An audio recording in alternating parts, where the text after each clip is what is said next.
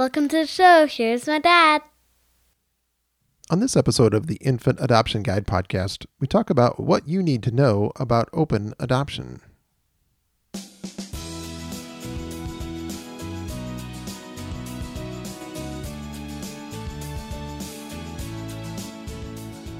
Hey everybody, welcome back to another episode of the Infant Adoption Guide podcast. My name is Tim Elder, and this is the podcast dedicated to domestic infant adoption. And if you're a faithful listener of this, or maybe this is your first time listening, welcome and thank you for joining me. And this episode is sponsored by Bethany Christian Services. Bethany is a full-service Christian non-profit adoption agency with locations in 36 states. They've been helping families adopt since 1944. And they will help you create an adoption plan that's right for you and your family. And they'll be there to support you every step of the way. The journey doesn't end when your adoption is finalized. Bethany offers post-adoption services for families, adoptive parents, and adoptees. So I invite you to go check out some of their adoption stories and learn how you can get started at bethany.org/infant adoption guide. Okay, everybody, on today's episode, we're going to have a great discussion with Donna Nicholson. She is joining me to talk about what you need to know about open adoption, a really big topic, but a very important topic.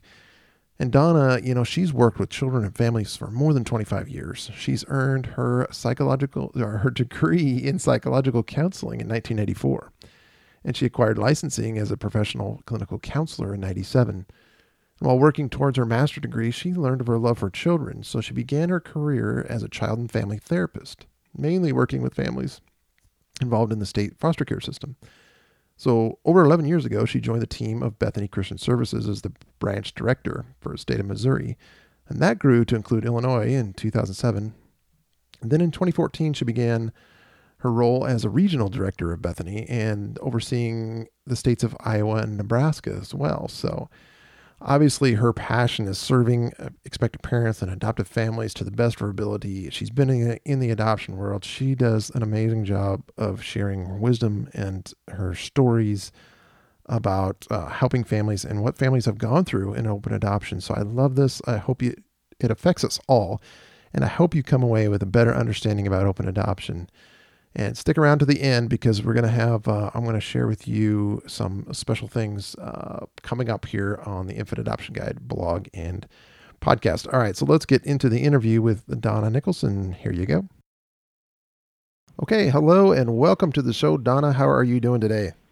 I'm doing well. Thanks for having me, Tim. Yes, I'm very excited to have you on today because this is a big topic and it's a topic that's very close to us. And I think it is for a lot of families either already in the infant adoption world or just looking into an infant adoption, because the term open adoption is kind of a scary one, and it's a big topic, and it's, I think, vastly misunderstood. I know it was, at least by my wife and I, and we can get into that in a minute. I just think it's really important for us to kind of break this open and really help the folks understand what it is. So I'm thankful to have you on the show today. I'm glad to be here. It is a really important topic, and I think as people explore adoption, it's probably the biggest thing that's a fear to families just starting the process. Yeah, it's extremely scary. I know when we first started thinking about adoption, and our adoption professionals talked to us about open adoption, how we should be open. We're like, what is this? What kind of relationship are we supposed to have here? And I don't think we really talked about co-parenting. That was idea was pretty quickly squashed. But after that was like, okay, how are we supposed to develop this relationship? What is it supposed to look like? And you just don't know until you really experience it. But hopefully we can share some stories and talk about what it really means today so the folks can begin to understand it. So let's try to define what open adoption is and really what openness in adoption is. Okay. Well, openness in adoption or an open adoption means that there's been some type of information exchange. So there's a big spectrum of what that looks like. It could be just an email address that you're exchanging pictures and letters through an email, all the way to having direct contact and having information shared about addresses, We have families that actually have the birth family at their house. So it's a long spectrum. And what we always say is it's based on relationship building. So you want to open that gate slowly. You want to grow that relationship, and it happens over time. It doesn't start there, but your hope is that over time you grow this real sweet relationship. Yeah, I think that's a key distinction there. Is open adoption is more of having the relationship, and openness is various levels of just contact, to simplify it as much as possible. Yeah. I know for us anyway, open adoption, it starts out in one thing and ends up in another, as long as we go on here, and our kids are still both under the age of 10. So I know it's going to probably evolve even further as they get older, but open adoption means a lot to us, and the fact that the relationships are more, they're even more important to us, I think, now that our kids are getting a little bit older and can understand more. But early on, I think they were very important to our kids as birth parents, because they just wanted to be assured that we're the parents who we said we were going to be, and we're going to actually love their babies. So it's a big thing. And it's interesting because I think when families enter the adoption arena, the fear is that the birth family will change their mind. And it's not that at all. When they're able to have contact, whether that be pictures and letters, they just get affirmed that their decision was right. And the birth parent's biggest fear is my child okay? Did I make that right decision, as you said, Tim? Is this family who I thought they were when I entrusted them with this child? And so that's really what it's about. They just want to make sure that they made the right decision and their baby is being loved. Yeah, absolutely. In your experience and all the things you've done with families and expectant moms and birth moms over the years, what do expectant moms say when you start talking to them about open adoption, what it looks like, what it could mean to them? What do they say about it? I think the interesting thing is both adoptive families and expectant parents come in at the same place where they're like, they don't understand how openness could even be okay. And, working with expectant parents, they're like, I don't think I want that, until you start talking to them about the importance, especially from the view of the child. And when that child has questions, if there's some relationship, then that birth parent can be there to answer some of those questions. And that's affirming for the child as well. But from that first start, that first call, typically what we get is an expectant parent saying, I don't think I want any openness. And then it evolves over time. And once the baby comes, then it's kind of revisiting that decision of, do I want openness or not? And they can see it. The interesting thing about adoption is most expectant parents walk through this process once. And so they don't have any experience on what it should look like, what it should feel like, and it doesn't feel normal. And so making those decisions and trying to anticipate in your mind what it would be like, expectant parents don't want to be intrusive to the adoptive family. So they don't feel entitled, and they don't want to rock the boat, so to speak. And so they take more of a backseat role to it. And so in talking and in educating and really kind of looking at it from the child's perspective, we'll talk to the expectant parents. But it's truly, we still let them be the guide. And if they really wanted something more closed, that's fine. I can share examples of birth parents that wanted extremely closed and have developed wonderful relationships, or those that started out open and then end up closed for whatever reason. That life made changes, things happened, they might have gotten married, and so as the relationship went on, it might have gotten less and less. And what I hear from adoptive families then is, I wish we had more openness. I really wish we did. And it's hard then to reestablish that relationship over time. So, why do you think it is that families end up wanting more of a relationship and have more open adoption? Maybe we talk about the benefits of it for the adoption triad, and maybe that could shed some light on why people want more. Right. Well, when you bring the child into your home, they're typically an infant, and so it's more about, as you said, Tim, it's more about the birth parent receiving that information and you learning more about your child's story, and not so much about the child at that point in time. But as the child gets older and the child starts asking questions, what I see from adoptive parents, if they don't have that connection with the birth family, is they don't know how to answer those questions. And the desire is for the child's sake is, you have a birth side of the family that gave them life, and you have the life side of the family that sustains their life, and both of them are important aspects of that child's life to make them whole. And so having that birth family there, it really does help. It gives a child answer to the questions that they have. They don't, if we don't know something about our history, we tend to make it up and fantasize about it. And so if you have that information, it really, you don't have that kind of call to make it up.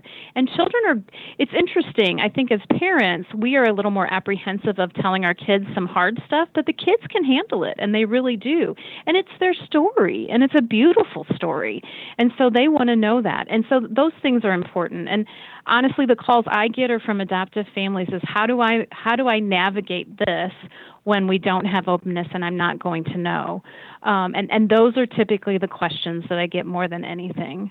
And trying to help them foster a relationship, and maybe for whatever reason the birth mom chose to not continue a relationship, or and typically she might be shame-based. She might be feeling like, I don't feel comfortable in this relationship, not because the adoptive family did anything, but maybe she just has her own internal stuff that she's wrestling with, and so she closes that off, and so it's difficult. It is.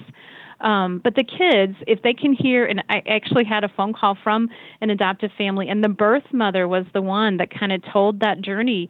Her son is now old enough, and they got together, and she told her son the journey of the story before he came into the adoptive family, and she was able to share that firsthand. And they've developed such a trusting relationship that the adoptive family knew that what she was going to say was going to be very affirming, and it helped him know who he is and his whole identity. It was just really helpful.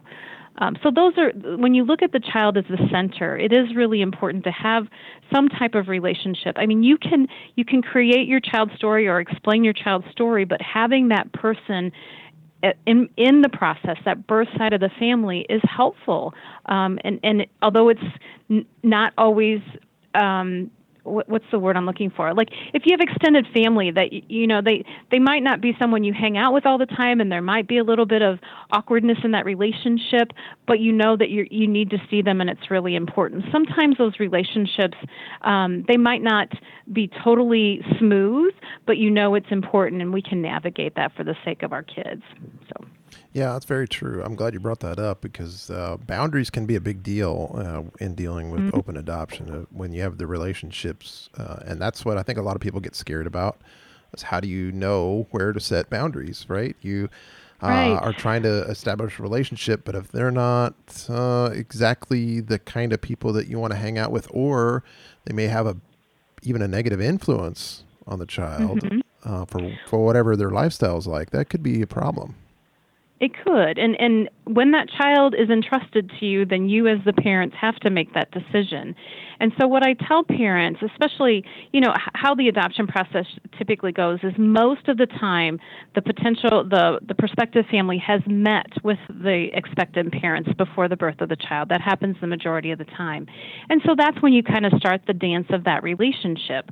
And I always say, and we say this repetitively, is don't make promises that you don't feel comfortable with, because when you're in that situation, you definitely feel a lot of stress and strain. Oh my goodness, I'm going to say the wrong thing. Oh my goodness, she won't like me. And she's feeling the same way. She's feeling like the family won't like her either. And so everybody's feeling the same way, but you're on opposite sides. So what we say and what we kind of help our families with is say, you know what, that's not something that we thought about. If she wants to have openness that you may not be comfortable with or you hadn't talked about, then say, you know what, we'll talk about that and we'll let you know. We hadn't talked about that yet. But doing it in a kind of factual kind of way gives you time then to talk as a family. Would this be something we're comfortable with right now? And just being honest, which is sometimes really hard to do. I also tell families, when you're at the hospital, when things are happening at the hospital, and it's an emotionally charged, that's not even a good enough word for it, but your emotions are so big in the hospital, and everything is just over-the-top anxiety, that is not the time to make any decisions about openness at all. And so we really talk to both sides to let them know, please do not make any decisions at the hospital. And I don't, if it's okay, I'm going to share a small example to that. We had a birth mom that while she was at the point of releasing the baby to the family, which is just that most ultimate intense moment, she had asked the family if they could do monthly phone calls. This had not been something that had been talked about. We were not at the hospital at that moment because we can't be up there 24/7, and sometimes the families are up there without us. And so at that point, the family said, yes, we can do that. But they hadn't let us in the loop, which is okay. It's okay. Except when the phone call started, we didn't know until about 3 or 4 months in. And the birth mom was having a lot of emotion while the phone calls were occurring. She was really struggling with it. And if I could have a redo on that, number one, I would have asked the family not to make any promises at the hospital. But number two, have us as part of that process, because we can help navigate the mom through her grief, the birth mom through her grief, and the family didn't know what to do with it. And so it's really hard. And so what do you do when a birth mom is grieving because you feel like you're responsible and you're really not? She wants you to parent from a place of blessing, but you're hearing her pain, and we as human beings don't know really what to do. And so again, had we been aware of that those phone calls were happening, we could have helped and not mediate, but just help with it. I could have talked with the birth mom and just really kind of shared, here are things that I recommend on the phone calls.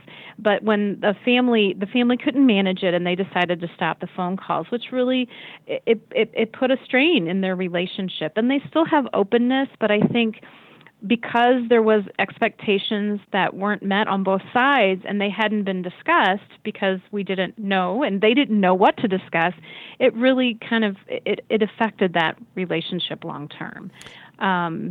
So we want to be part of that and rely on people to help, professionals to help navigate that, because that's what we're here for. Yeah, I think that's an important point. With a lot of independent adoptions going on these days, I think it's very important to have somebody involved that can help you navigate that. And obviously, you do that with your agency in Bethany, which is a great thing. And it's very important, I think, for the expectant moms, and then when they are birth moms, to get that support. I mean, they're in some major grief periods, and they need help. And it shouldn't come from the adoptive family. I mean, they are not in a position to provide the best counseling for a birth mom. And so even though they may think they can.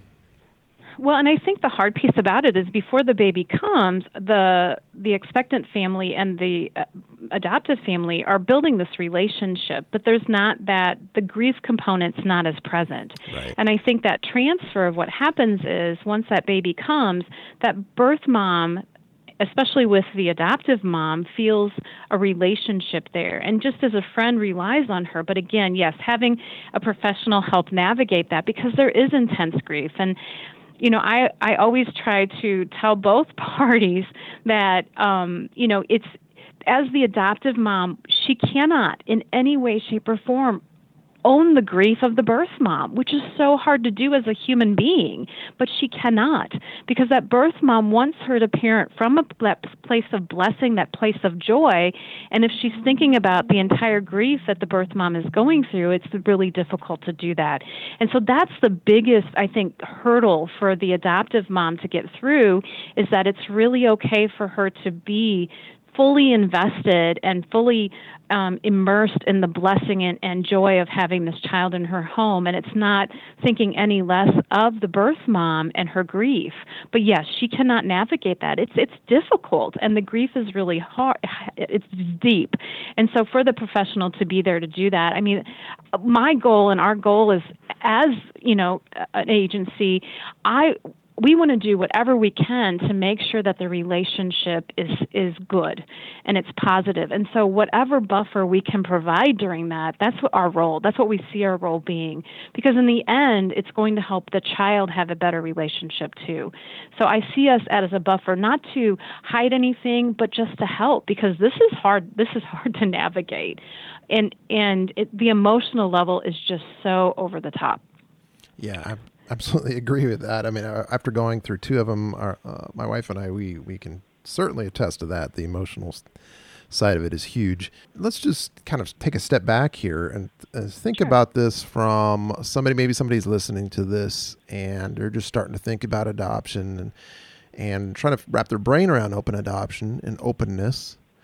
And they're trying to figure out, okay, how do I even know what level of openness to have, or like what type of contact, how open should I be? How open should I present myself to an expectant mom, even before they meet? What should I be open to? Right. How do I figure that out, in other words? Well, and I would say, first off, you have to educate on openness and really read and learn about people who've walked the journey before you'll know what you're comfortable with.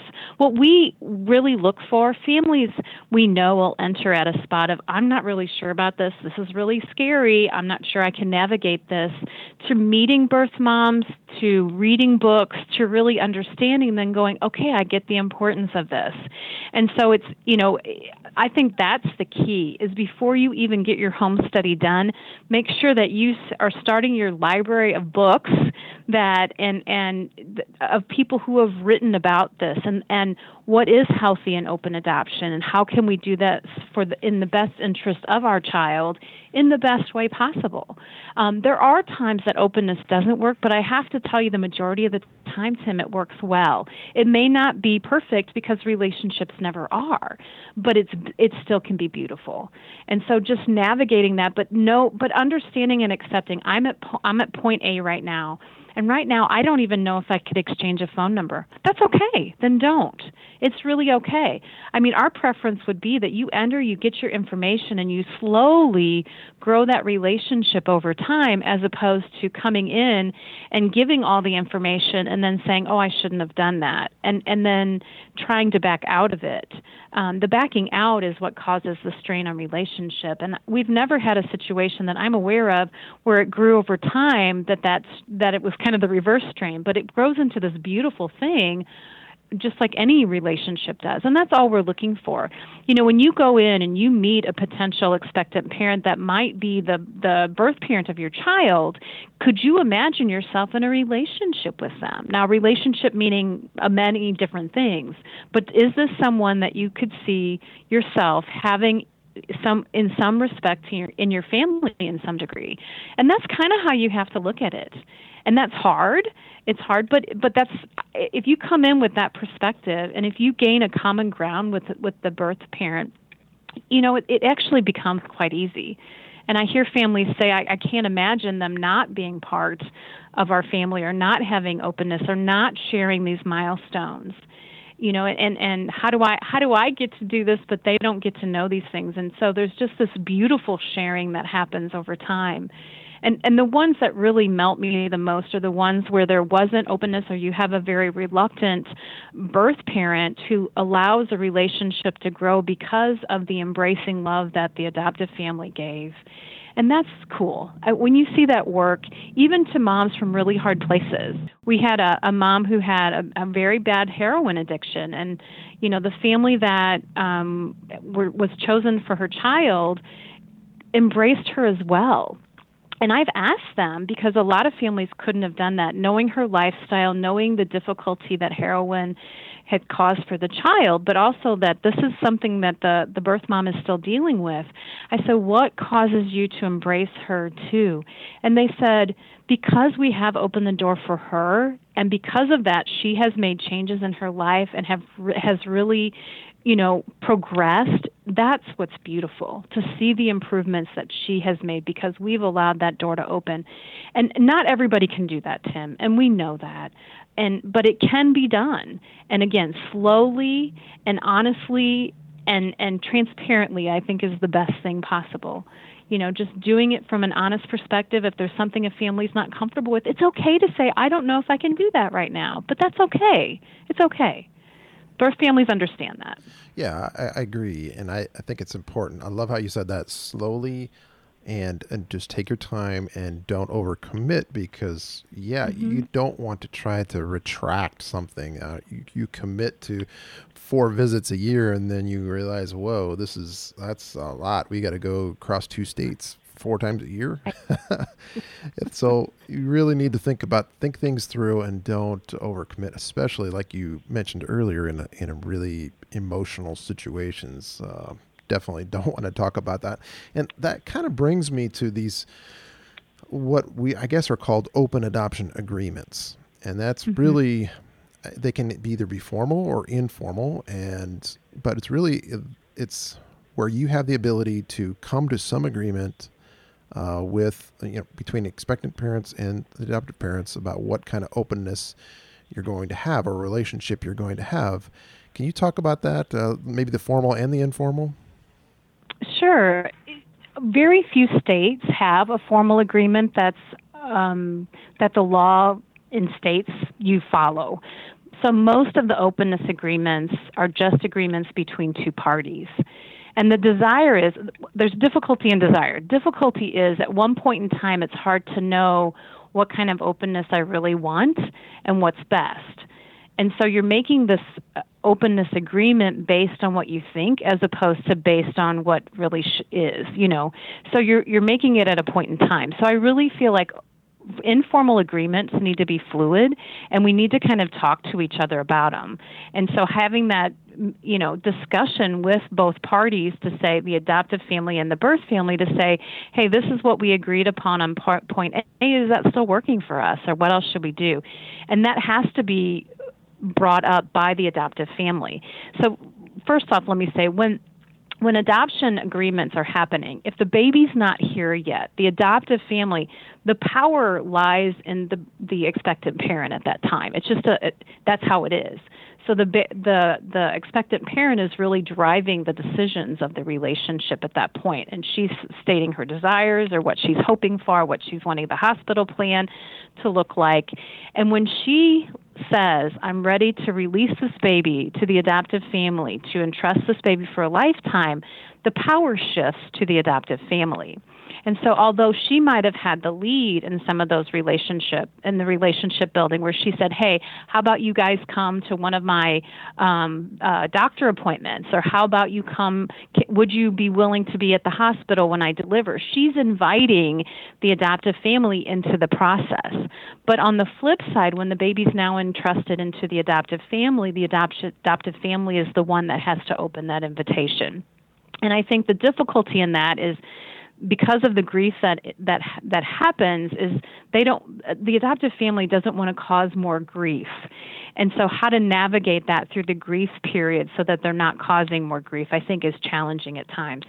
So anyway, the openness agreement generally is made before the baby comes, typically speaking. And so the expectant parent's making those decisions. But to live it out, the adoptive family is leading the decision making.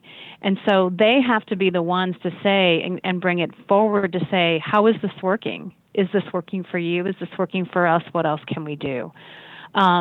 And so the birth mom at that point does not feel entitled to ask for what she would like, because she doesn't want to step on any toes, and she doesn't want the family to feel like she's invading their decision-making or their space, and wants to give them time as well. So does that make sense, Tim, on how that transfers?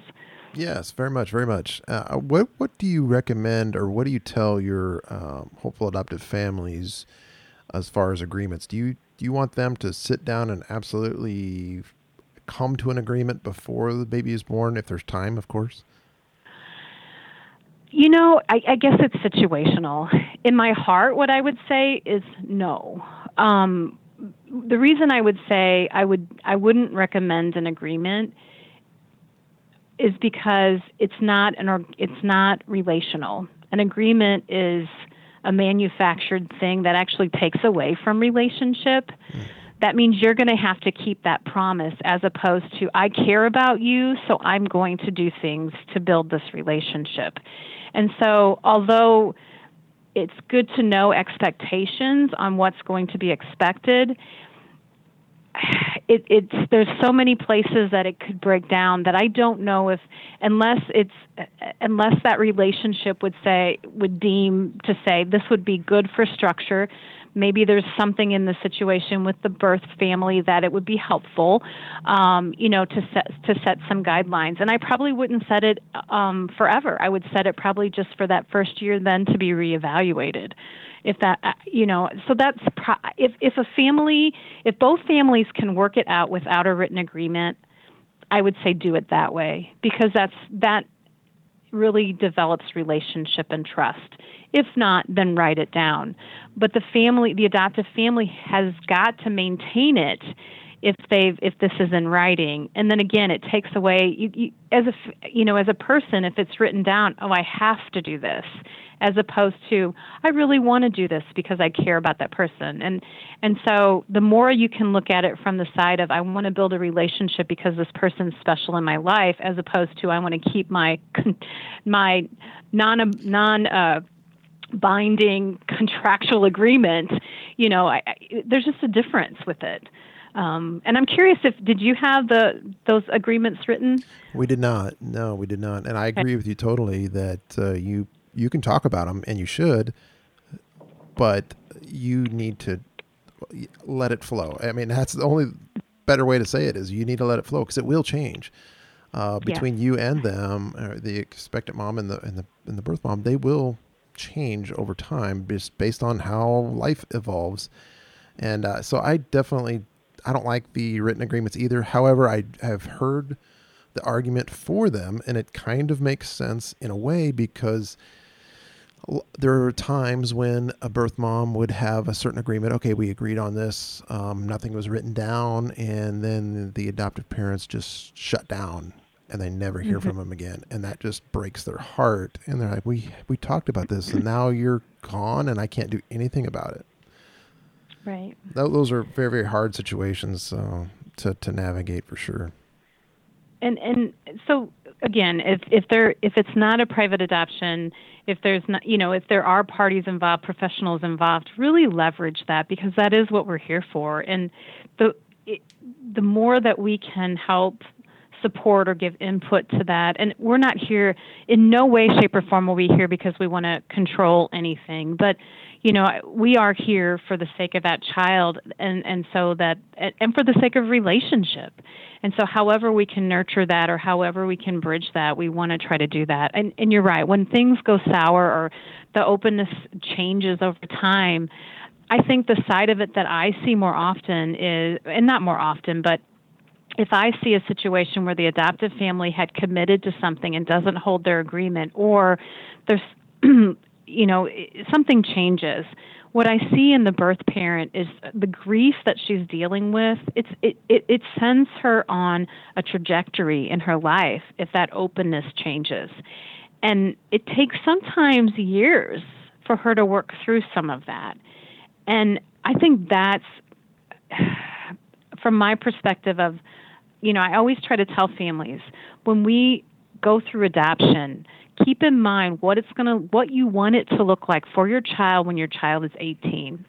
Because at some point in time, that child won't be under your roof. And if, it's hard to look at 18 when you have this infant in your home, but that's the start of this journey. And so what would you want it to look like when that child is leaving your home and they have the ability to make contact with birth family whenever they desire to do so when they're an adult? And so how can we as parents build that bridge for our kids? Because it would be so helpful if we can. And I've seen, teenagers come in and get information that has been here for them for the years. And I worry, when they get it at 18, 19, 20, and it's kind of their life story poured out in their laps, and there's nobody to help navigate them with it at that point, that can take that child to a place that's harmful too. And so, it's the openness then isn't such a shock because it's just been a normal thing over time. So I don't know. Adoption is complicated. It's beautiful and it's complicated. I agree. Yes. And open adoption is very complicated, yes. Right. But the key, I think, is that you're right. The adoptive parents need to focus. I love how you said that. They need to focus on with the end in mind. What do you want your child? How do you want their relationship to be when they turn 18? Because they may decide to have a relationship or not. And you don't want to go back, and at least I don't want to have any regrets as far as being able to make that connection and keep the connection between them and their birth parents. So I think that's huge. Right. And it is hard when you're looking at a baby to think in that. But, in any situation, we should always think of our children as where do we want them to be 18 years from now? Absolutely. And it would change how we parent from the beginning, I think. Yes. So, let me, before we get too close to the end here, I want to make sure we cover, we kind of talked about this already, that if a family is deciding on adoption and they're considering how open we want to be, and you may not really know that, like you said, and that's okay. How would you put that on a profile? So you're creating your parent profile either in a video or on paper or online. How do you put it out there that, yes, I'm open, but I don't know how open I am going to be? I would say just say that. I truly, what expectant parents look for is your genuineness in your profile. And by the way, I'm going to make a plug on videos. They really do love videos because it makes you three-dimensional. Your profile book is not three-dimensional. They get to look at pictures. They get to kind of infer things from what you've written and looking at your pictures. But a video, you get to see things. You get to imagine, the expectant parent gets to imagine what that child would be like in that spot. And if they did a tour of the home or whatever, that, you can imagine what that child might be experiencing there. So it makes it three-dimensional. So I do encourage families to do that. But in all respects, it's just to be honest. And I know it's so scary, but say, you know what? We know we want some type of relationship. We have no idea what it's going to look like. That's totally okay to say that. We want to grow this relationship over time. That's totally okay to say that. But again, to make promises that they're not sure about, you want to base this on relationship. You want to do what's, in the best interest of obviously your child, but you don't know. You have no idea till you get there. And so you don't want to say things that you wouldn't be able to keep. But yeah, I would just base it. I would just say, we want some type, if you're open to something, say that. We would love some type of openness. We have no idea what we think it's going to look like, but we look forward to meeting you. And that in itself is an invitation to an expectant parent to be part of your life. When you do the match meeting, the first piece of it is doing the profile book, and then they get to choose from the profile books. And we always get asked, well, what should we put in it? What's most important? And in all honesty, the most important thing is make your profile book match you in person. Because if you make yourselves be totally extroverted in your profile book and you do a match meeting and you're totally introverts in person, that's not going to go very well. So just be yourself in your book, because expectant parents are looking for a variety of things. And I am 100% wrong on who I think an expectant parent will choose. So if I have a family that says, put in a good word, I'm like, you do not want me to put in a good word for you? So because we never know. It might be it might be the pictures. It might be because they traveled. It might be because they have dogs, don't have dogs. He's a firefighter. Who knows? There's something in the pictures. There's some connection that happens. And then when you meet face to face, it's just that, did we click? Do we have some common ground? And that's it. And that's the start of that relationship. And so, we're there again to navigate that, because it is very stressful. And if you've experienced the match meeting yourself, you understand it's kind of the most stressful moment. It's worse than going on a job interview. But we're there to help navigate that piece, to help build that bridge of relationship. Nowadays, the expectant parents are meeting more than one family, and that adds stress, obviously, to waiting families if they know that they're not going to be the only family that's meeting. It's a lot of stress, but we're there to help navigate that. And the only thing you're looking for is to be genuine, even though you're nervous, and just share yourself. And that's the best you can do. If you come in and you try to be something that you're not, and then that changes over time, honestly, the birth mom's going to think something happened here. We've had especially mom to mom. I think there's specialness between the birth mom and the adoptive mom for sure.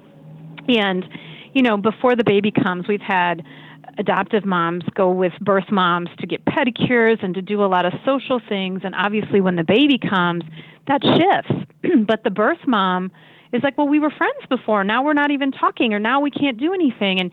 And so again, it's just sharing those expectations of what that relationship. Now understand, this is going to change, and I'm going to be really sad about that. But just sharing that with her will make all the difference in the world. If she knows and you speak it, then it'll be okay. If nobody speaks it and it just happens, she's filling herself with all those what ifs and all those fears that she thought, well, gosh, yeah, I'm all the things that I thought were going to happen, they're happening, and she feeds her fears just as the adoptive family did before the baby came to them. They feed themselves all their fears too before this actually happens. And so the more transparent we can be, the more honest we can be, even if it's tough, the better it'll be.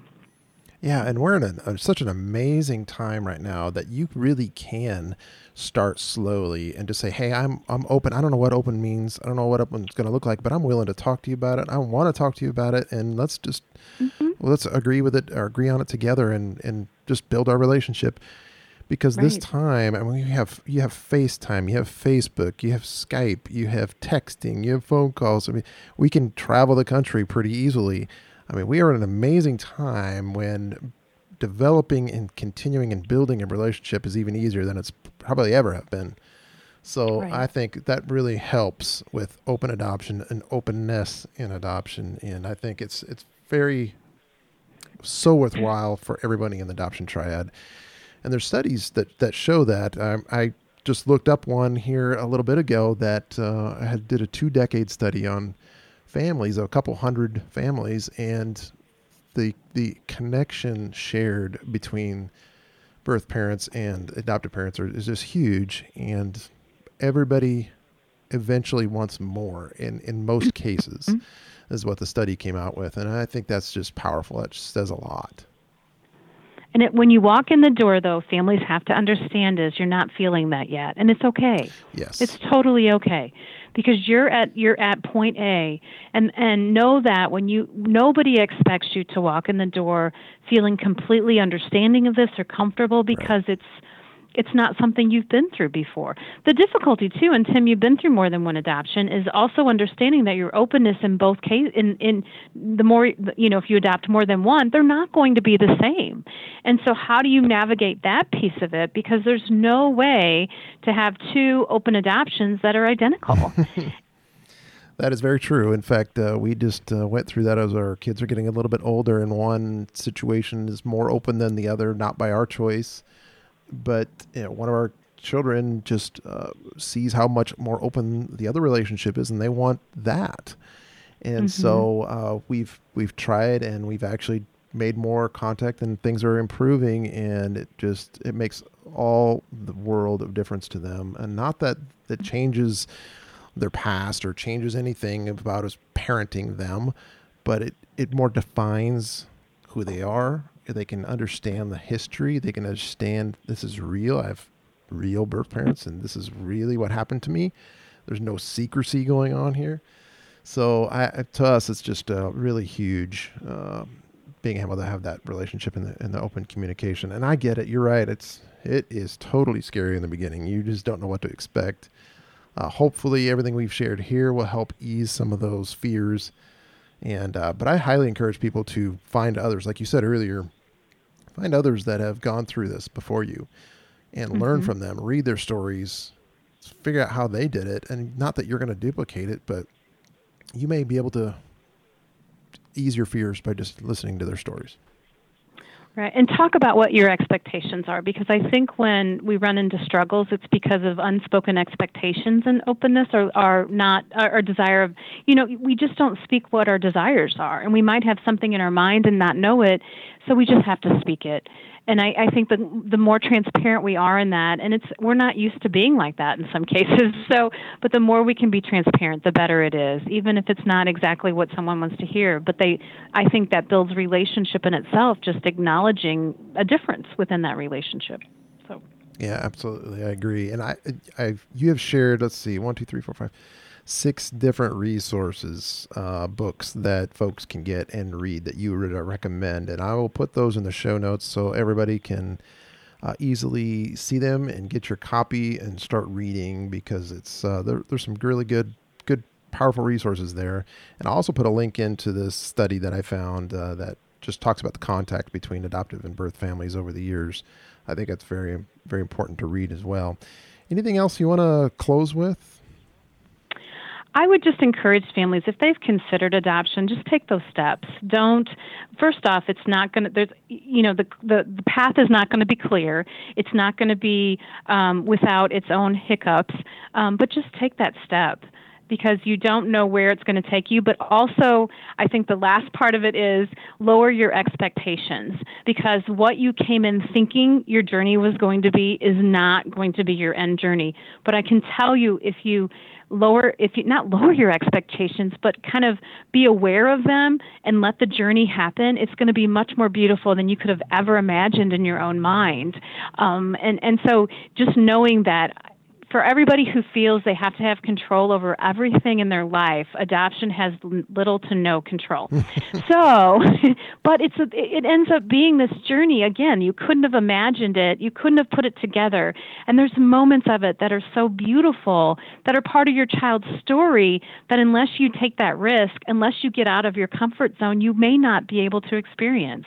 And so I just encourage people to do that. And with support, reach out for guidance, reach out and develop a support system of people who have journeyed before you, and you'll get some good input on how to walk through this. And you can do it well for your child's sake. So thanks for having me, Tim. Absolutely. Thank you so much for all your wisdom and knowledge. That's very, very good stuff.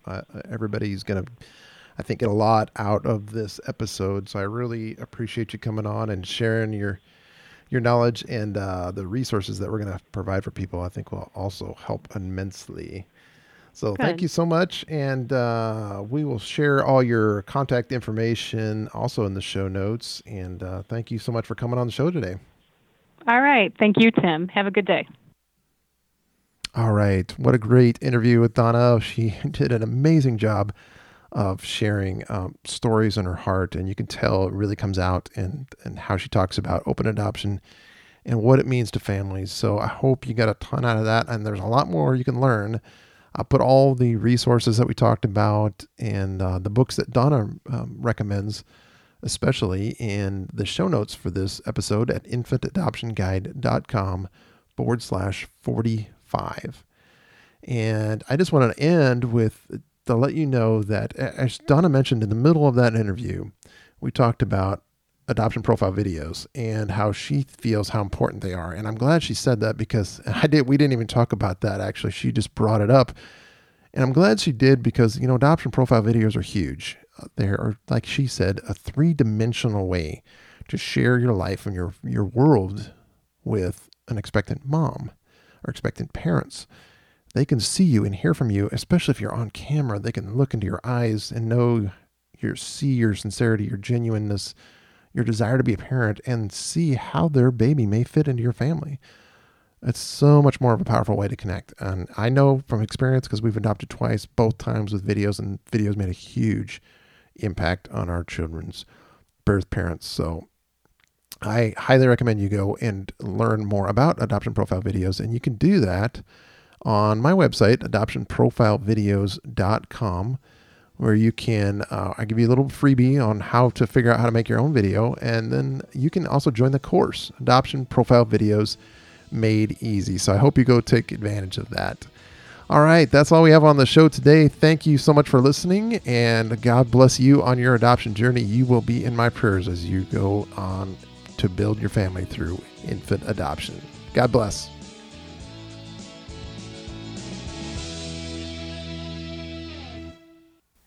Thanks for listening to my dad.